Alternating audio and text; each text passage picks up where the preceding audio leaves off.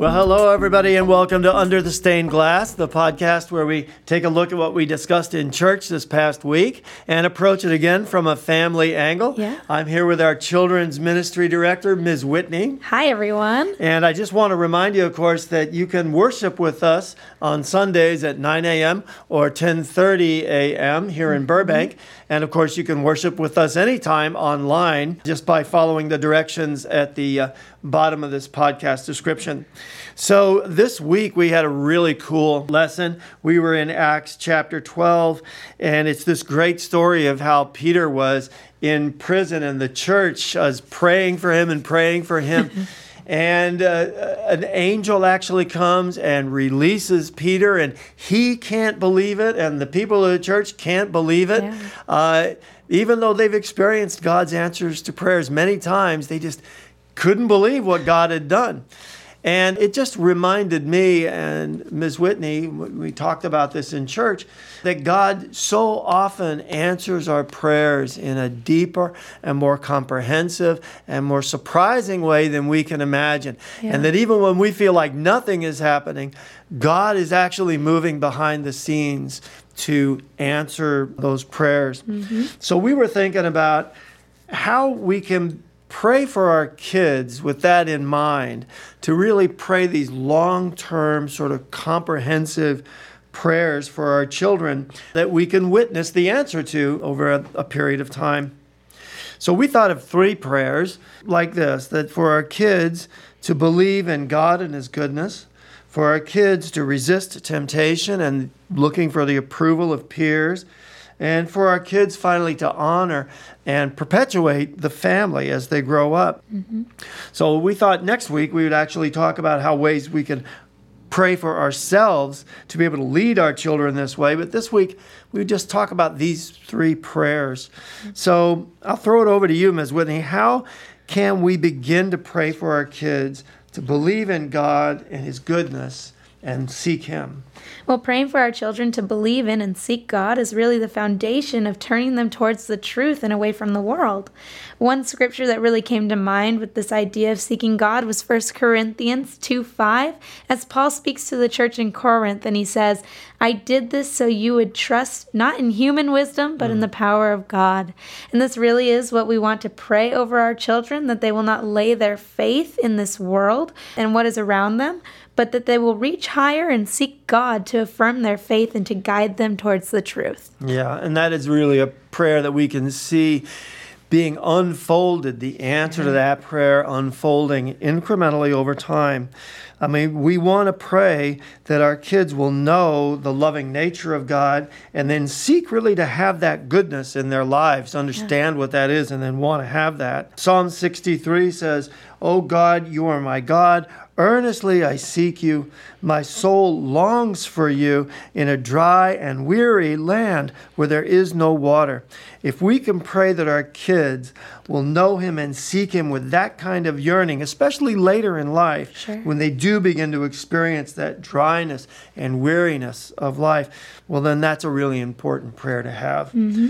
So as important a foundation as that is, our next prayer is also really important to their development, their growth, and that's that our kids will resist temptation and the need for the approval of their peers. Yeah, it's so important to pray for our children to resist temptation and the need for approval from others, because in those times when they become weary or their faith is being tested a bit, there can be this temptation to put their faith, as we spoke of just a few moments ago, into the world and seek the world to provide them with the answers to their prayers or desires in order to find a feeling of wholeness in some way. This is really a slippery slope, because where your faith lies, your heart will surely follow. For this reason, Matthew 26:41 says, "Keep watch and pray so that you will not give in to temptation. For the spirit is willing, but the body is weak." We want to pray over our children that they will be watchful and be able to recognize and stand firm against temptation of this world and all that it offers, even when, and especially if, it seems to be a way of a more immediate satisfaction. Yeah, so I mean, it's a tough one, but we really want to pray for our kids to have a heart that first and foremost wants to please God. Mm-hmm. So just to kind of sum up what we've got so far, we could have a prayer something like this: I pray that my son or my daughter will know your love and seek it, will be watchful for temptation, and will have a heart that wants to please you first. I mean, that's a prayer that we would really be able to watch unfold over time, and especially as they make friends and as they enter into relationships, and even that most important relationship of all, marriage, that really leads to family. So finally, how can we pray for our kids then to honor and perpetuate the family? Well, our children are the next generation of our families, and as we seek to create a God-honoring culture within our family structure, it is so important to pray that our children might hold tightly to those foundations that we've built and might be able to carry them along long after we're gone. Romans 12:4-5 says, "Just as our bodies have many parts and each part has a special function, so it is with Christ's body. We are many parts of one body, and we all belong to each other." We want to pray that our children understand the importance of the family in the body of Christ, and that they may be able to create a family one day that functions in harmony for God's glory. Yeah, it's just so important that we don't forget, even though it seems so far away in the future, that we really don't forget that's one of the end goals. We really want to pray that the family, which is God's foundational institution on earth, will really prosper under our children. Psalm 1 says, like a tree planted by streams of water, which yield its fruit in season, whose leaf does not wither, when whatever he does prospers. That's the kind of prayer, that kind of feeling that we want to have for our children, to be able to create families that prosper that way, standing right next to that stream of God's goodness and God's love. So we could imagine, I guess, summing it all up, a prayer like this for our kids. I pray that my son or my daughter will know your love and seek it, will be watchful for temptation and avoid it, and have a heart that wants to please you first, and will be a strong individual who's dedicated to the family and grows a family that glorifies you. Does that sound about right? Yeah. Yeah. It's a mouthful, but it's really the kind of comprehensive and far-reaching prayer whose answer we can watch unfold over a lifetime. And we can expect to see that. Well, all of that just implies patience.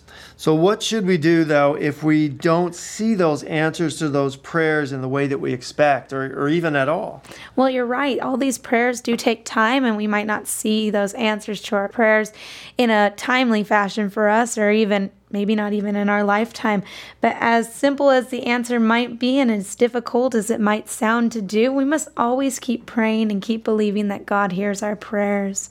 When we understand that God wants to bring the fullness of our petition to fruition, we can rest in the fact that our prayers will be answered in that right time, and we can begin to get excited about the little things that we're seeing, such as an interest in God, or the right decision made in the face of temptation. And that really moves our children and us closer to the answers to our prayers. Our verse for today is Psalm 127:3, and it says, "Children are a gift from the Lord. They are a reward from Him." As we pray for our children, we are honoring that gift that He has so graciously given us. And in return, God hears those prayers and answers them in a comprehensive way. Yeah. Well, we can really get excited about prayers for our kids and prayers for ourselves when we understand that God is answering them right now in a deeper, more comprehensive, more surprising way than we can imagine. And we can count on that. Yeah. All right. Well, thanks all for being here, and we'll see you next week. Bye.